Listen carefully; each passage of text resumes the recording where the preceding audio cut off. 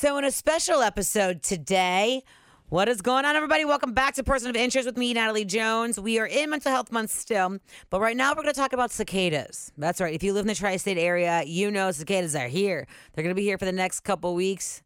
They've been underground for 17 years. And actually, in Cincinnati, we're very lucky because the leading cicada entomologist in the nation lives here in Cincinnati. He's actually a doctor and a professor at the Mount St. Joseph University. And I'm going to talk to him about cicada stuff. And he's actually an author. He's written 10 books on entomology and science in general. A lot of those books are about cicadas.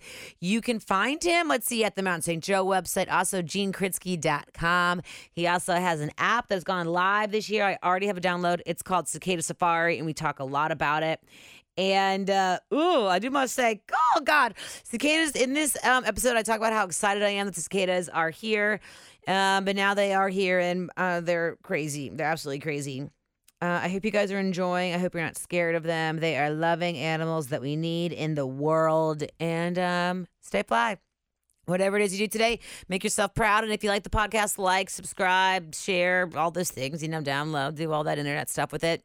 And love ya. Here is Dr. Gene Kritsky. And they're really cute when they're small. Are they? Oh. And so they drop immediately to the ground. And what usually happens in cities, for example, they'll drop on the hit of blade, and they're now on grass. Mm-hmm. And they run immediately down the blade of grass. And between where the soil is and the grass, they can get into the dirt between that little crack. Oh, that is so cool. And they'll feed on grass roots for the next several weeks. And then on New Year's Day, which is now you know what to do on New Year's Day, they are 8 to 12 inches below the surface sucking on a tree root. And then they stay there for 17 years? Yep. And they're feeding on tree roots. They're tunneling around, feeding on various tree roots, molting. They'll molt 4 times underground. And then by the time they're 13 years, for a 17-year cicada, when they're 13 years old, they're already at the same size they are now as they're coming out of the ground 4 years later. They don't molt it, but they still have some physiological development to do internally and things like that. So, but they're not sleeping. They're not dormant. They're not in hibernation. It's about 56 degrees where they are. So it's not. They're not moving. They're not like zipping around like. I'm picturing like an ant farm under the ground, but just with cicadas in it, and that's not how it is. No, it's a single little narrow little tube. Oh, so they're alone. Usually, yeah. Wow. No, there might be a cicada a couple inches away, but there's no evidence that they're not talking to one another. Oh, gotcha. They're just hanging out. Okay. Yeah. Have you eaten cicadas? We got to talk about it. Yes. Can we eat them? You can eat them. And can we eat too many to where it's going to hurt us? Well, it's not the mess. Well, I don't eat them anymore. I ate my cicadas in 1987. Okay. and I've eaten a couple myself. And it was, it's not a flavor I thoroughly enjoyed. When you ate them, what did you think? I remember it not tasting like very much anything. Yeah. That's really it was not alive, though. It was dead. It was dead? And it didn't really taste like too much. It tasted like a bug, I guess. I don't know. No, I've had them blanched. I've had them stir-fried. I've had them battered and deep-fat fried and things like that. And what do you prefer? I don't prefer any of them anymore. Because you got to remember, cicadas got me tenure. Oh, so you don't want to? Okay. Do you eat? Okay, I get it. No, I eat their relatives. Crabs, lobsters, shrimps, things like that. But I'm not into... Wait, so then, interestingly enough, how do you feel about the whole wave of veganism eating bugs for, maybe the foreseeable future? And would cicadas be a part of that? How do you feel about that? Well, cicadas will never be a sustainable commodity. They only come out once every 17 years in big numbers. But there are like chefs who are making, obviously like special cicada dishes or whatnot. But cicadas aren't insects. And if they are edible, then just by default, and then they're a part of that wave. How do you feel about eating bugs in general? Well, I don't mind about eating bugs. I've eaten a lot of them when Justin and I were down in Mexico with our friends Mike and Mark. We went to a little street cafe sort of thing in Hidalgo province, and there was a guy selling ant egg tacos and grasshopper tacos and agave caterpillar tacos and mesquite bug tacos. And I had an ant egg taco, and then I tried all the other bugs as well. And I found it quite interesting. It was quite tasty. It was especially the mesquite bugs. These are things that are in the same order as cicadas. They're spiced up so much that they're very much like like a soft, chewable corn nut. Yeah. You can break your teeth Corn on corn nutty nuts. is a really good way to put it, yeah. Corn nuts, you can break your teeth on these things, but those things are nice and pleasant. Often the problem is they're so popular and they're collected wild, they're getting quite scarce. So wow. But they're being farm raised in some, anyway, in some other places in the world too. hopefully, Eating bugs is the future. And then we went to Zafiros, I think is how you pronounce it. It's a wonderful culinary institute in Mexico City where they train chefs and waiters, and went there for this wonderful lunch. The salad came out with this wonderful hummus in a little pyramidal shape, and delicately balanced on the top was a deep fried agave caterpillar. Oh my! Just sort of balancing there. That's and those so were cool. wonderful. Those taste like dry roasted sunflower seeds. Oh, cool! And so, good to know. Okay, can I ask you some just like day-to-day questions then? Sure. So, our bugs are cicadas going to hurt our dogs if our dogs eat the cicadas? Not if they eat one or two. If they're the type of dog that will gorge themselves on so much stuff and they don't know when to stop. Yes. Then that could lead to a bowel obstruction because the exoskeleton, the outer portion of the thing is not digestible. So if it gets compacted in there, it's not fun for you or the dog.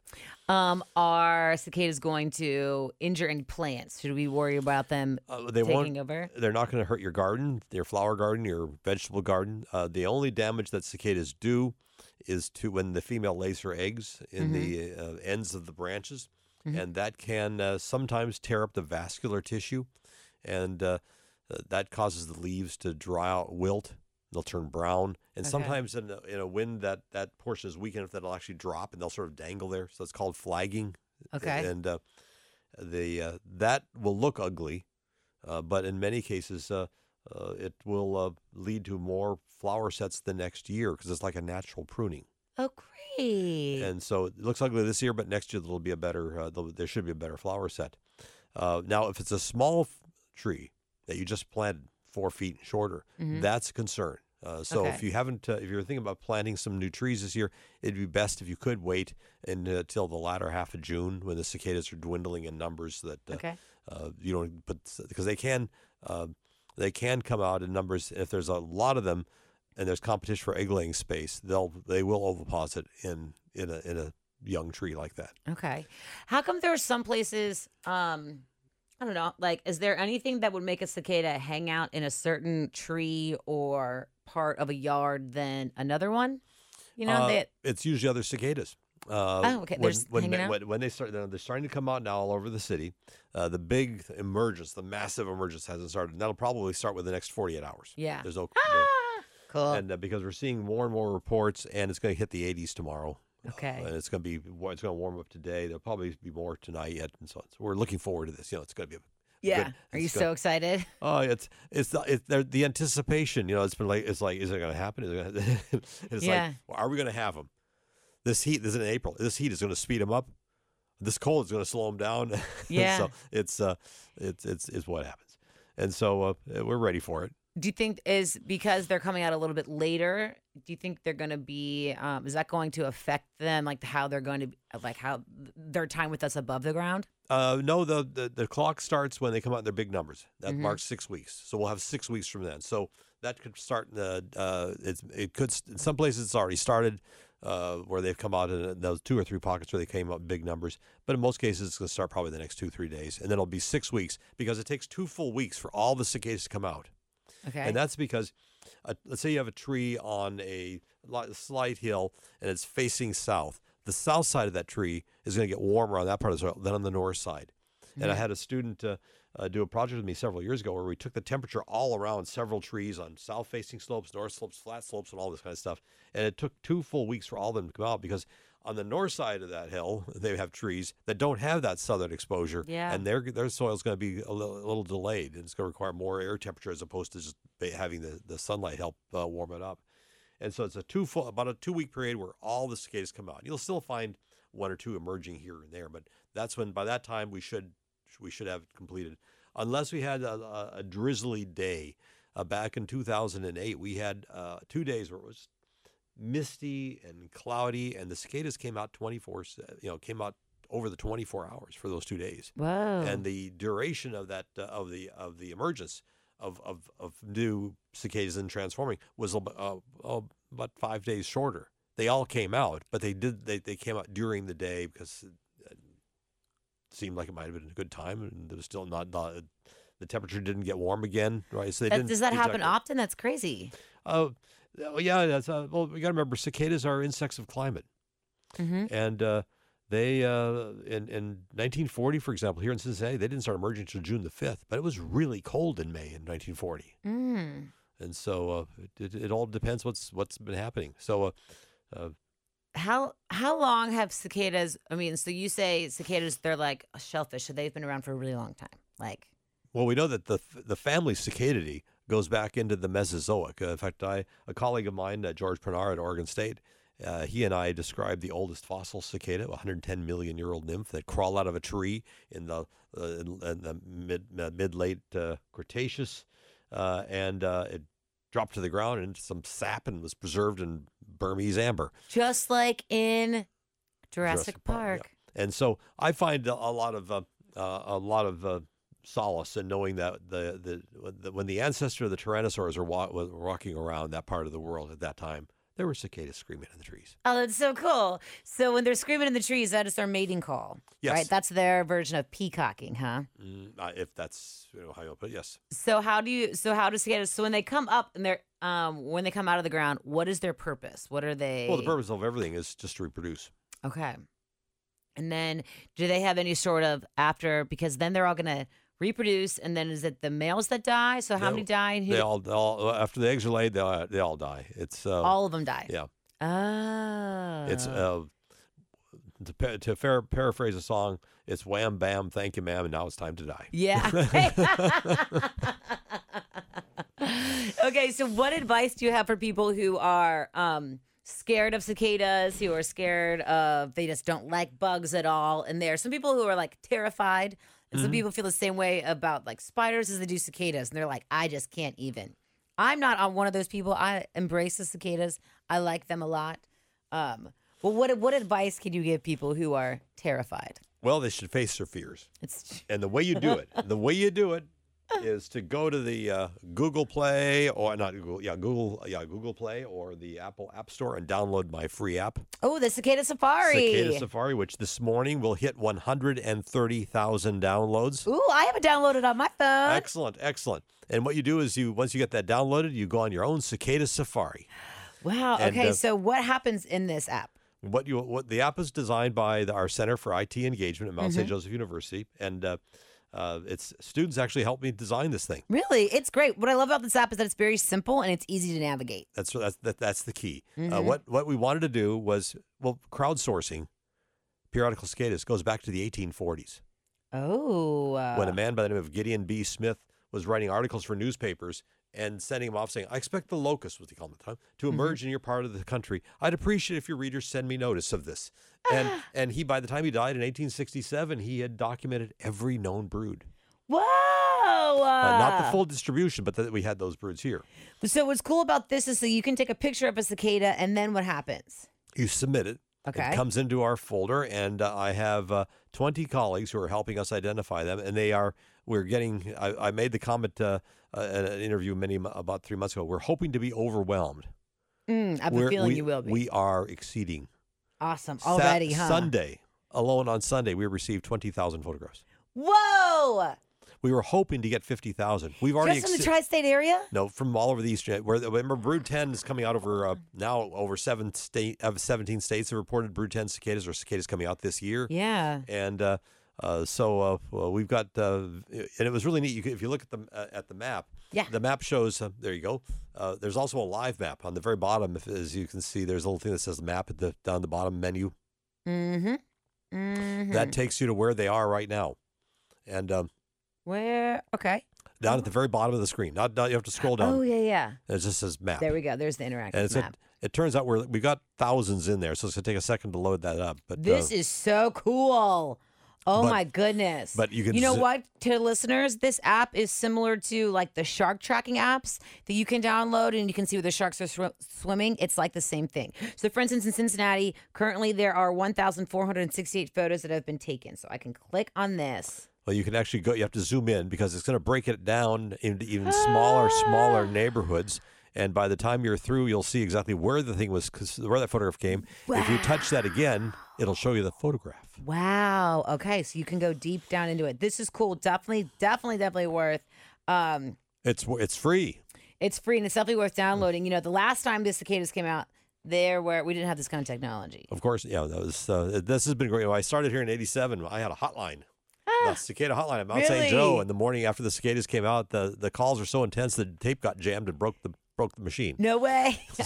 I'm not surprised. So technology moves forward to 2004, and I'm getting emails. And then instead of breaking our internet, I had an email a minute for the working hours a day. But that's still 600 emails that day. I mean, wow. Well, I mean, you have 7 interviews today. But hold on, let me tell you. So when the last time the cicadas were out, I was a freshman in college, and I lived in Clifton. It's right up the hill here. Okay. And my roommate and I went everywhere together. And every time we would turn a corner to get to our car, there was always so many cicadas on this one tree. So we would protect ourselves with our racquetball rackets, and we would just head off to our car and start swinging. And we would always capture about like 5 each every single time. So I'm sorry that we killed so many. I won't do that again this year. That's okay. I forgive you. I can do that at Mount St. Joe. Okay. No, but it was like, I mean, it was overwhelming, and just like all the dead cicadas on your car and everything. So this is exciting. So what advice can you give to people? So download the app. Download the app. Go on your own cicada safari. Even better yet, if you've got kids, take them along. Yes, and let the kids get into it. They're not going to get injured. Everything's going to be fine. You can, and if you go out to, maybe not tonight, but tomorrow night or the next night with cicadas, you're going to see them crawling out of the ground after dark. They're going to be crawling up a tree. Okay. You'll watch them transform into an adult, which is amazing. The little brown nymph. There'll be a split across his back, and then the white adult comes wriggling out of this thing. That happens. We can see that happen. It happens. It takes about 2.5 hours for all this to take place. So it's you can watch it, go in and get your favorite libation, and then come back out. It's that thing. This is so cool. I didn't know that. It's gonna happen not once or twice, but for every one that you see coming out of the ground, it's gonna happen for each one of them. So you can have your trees covered with these things. Oh my gosh! And you can take photographs, of course, for Cicada Safari at that time. But get there, watch, because you're out. It's after dark. You got a flashlight, limited peripheral vision. You're all focused on this thing. You're quiet because you not know what's going to happen, and it just unfolds. It's like having David Attenborough in your backyard with showing you this thing. It takes an hour and a half for it to pull itself out of the shell and form what looks like a good-looking cicada, except it hasn't darkened it. It's all white, and the white cicada is what I really want to see. Yeah, and then then they will after about another hour and a half or so more, they'll turn into the dark black cicada with the red eyes and the red eyes. I think are really what scares people. Their size, their pure size. They are clunky. They have a big brute size, and I think it's the red eyes that freaks people out. Wings are big too. Yeah. But wow. Now, if you're inclined to want to eat them, you want to collect them when they're white.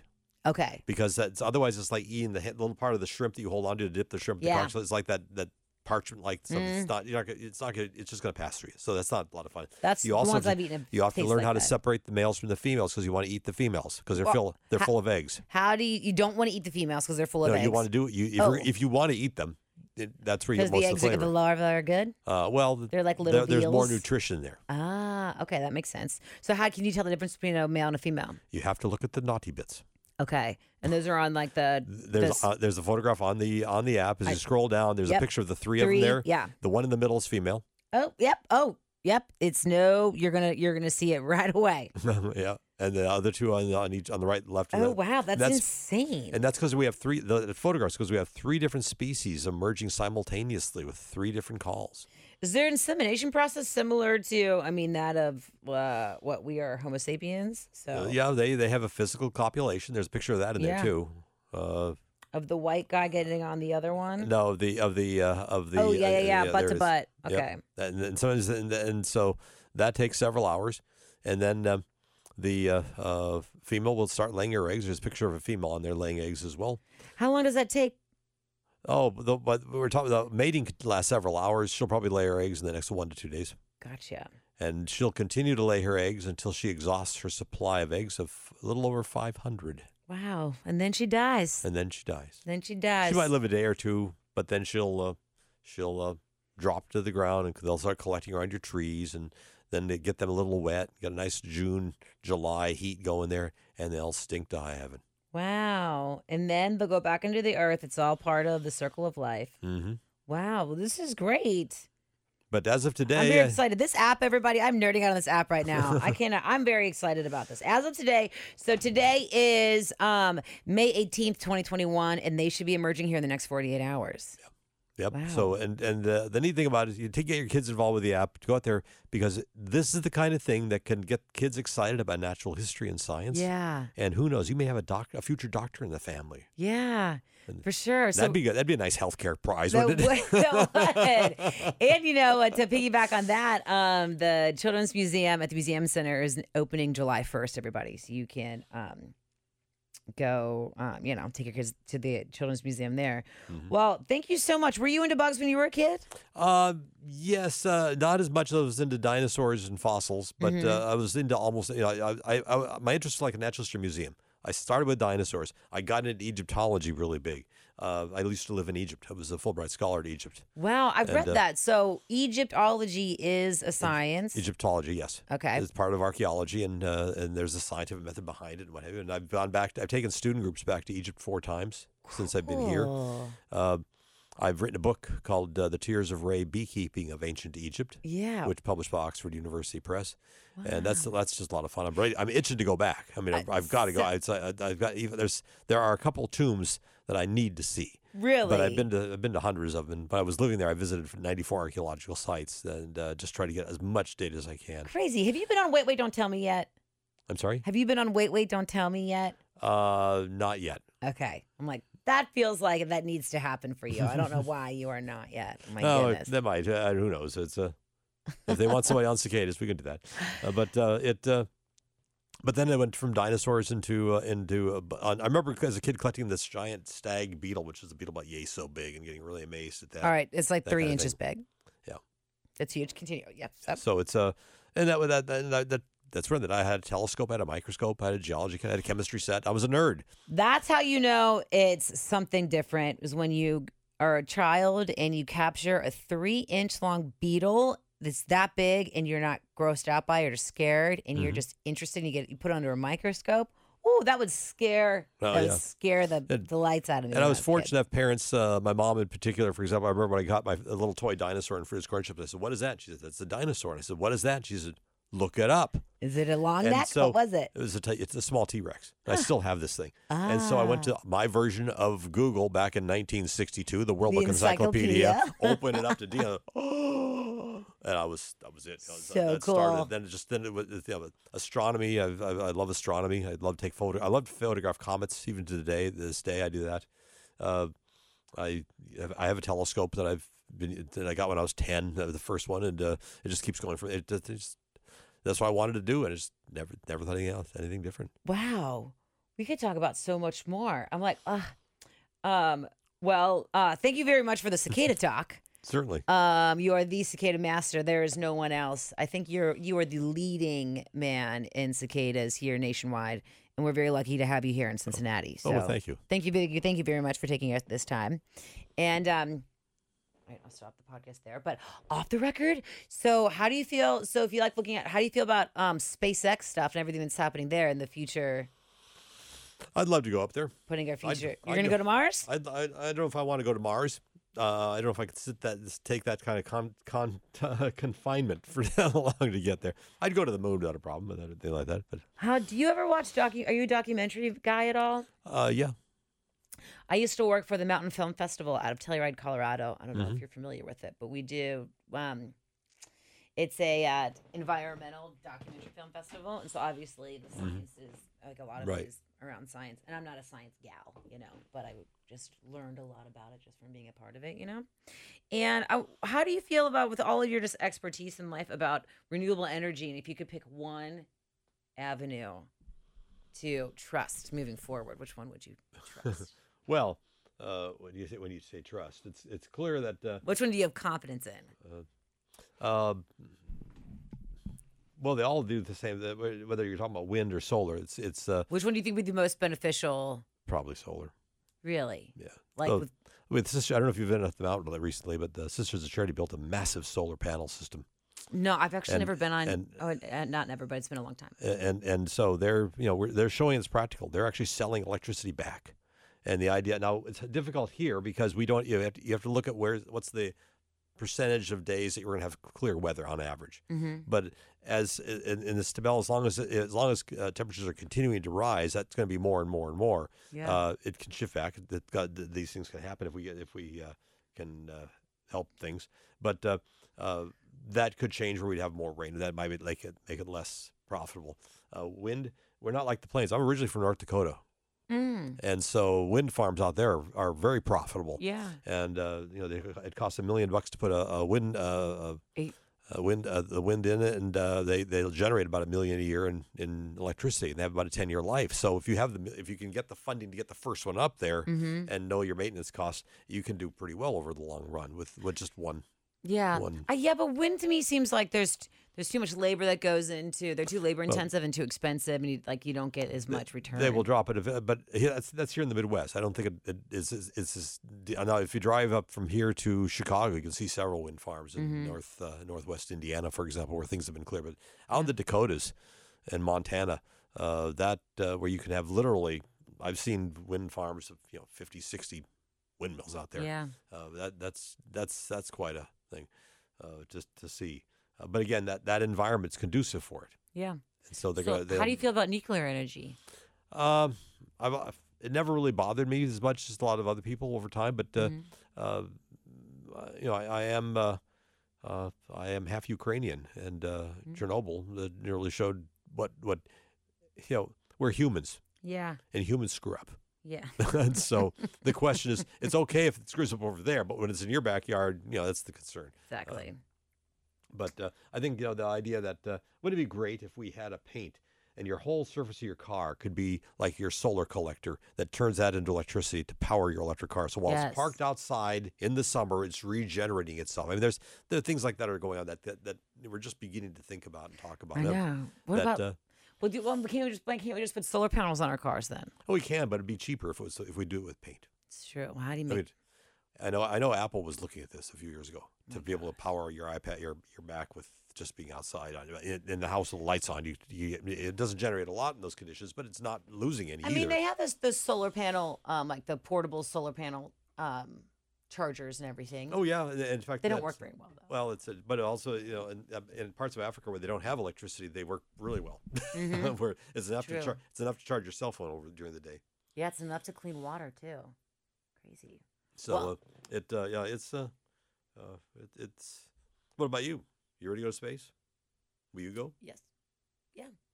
What's your energy fantasy? Well, I would just say I think I don't really know which one is best yet. I don't know if we do know. I'm open to all of them. I'm not an expert in any renewable energy. I think that we need to figure it out sooner than later. That's for sure. And I mean, even because they're all tied to the same thing. Wind and solar and waves. I was going to say water. We haven't talked about wave action and so water. I was recently in Alaska, and I met a man named Bernie Carl who's using geothermal engineering, and he's doing this project on Unalaska, which he invited me to stay for 5 days to document it, but I had to come back to work. But where he's like his goal is by the end of like this year to have 2023 to have like this entire island 100% off the grid with renewable energy, and he's doing it all just thermal, and now he's like runs a bunch of stuff. I mean, he's doing it. He's successful thus far. He's been like the most recent project that I've seen that's been really, really impressive, and by a man who started in oil. So now instead of drilling for oil, he's just drilling for another energy source. And by all of the context clues, by everything, I think he's pretty conservative too. So to see conservative guy go into renewable energy, even if he's only doing it to make money, whatever. I think it's renewable energy. I mean, that's so how it's going to exciting. come about. If you can make money at it, that's how it's going to happen. Exactly. So, right? yeah. Well, that's about it. Thank you so much for coming in, Gene. No, I could do these, but I mean, isn't that refreshing to hear someone get so excited about something that creeps so many people out? Bugs are beautiful and bugs are part of the world. So thank you very much, Gene Kritsky. You can find him at GeneKrinsky.com. That's Kritsky, Dr. Gene, Gene. Kritsky. He's also a professor at Mount St. Joe. He's amazing. He's a great guy. We had so much fun here, and I would love to have him back because after this, we nerded out about climate change and environmental studies, and he's just great. So we are bouncing back to Mental Health Awareness Month coming up in the next few episodes, and I hope you guys have a great day. Again, like, subscribe, do all that fancy stuff, and whatever it is you do today, make yourself proud, babes.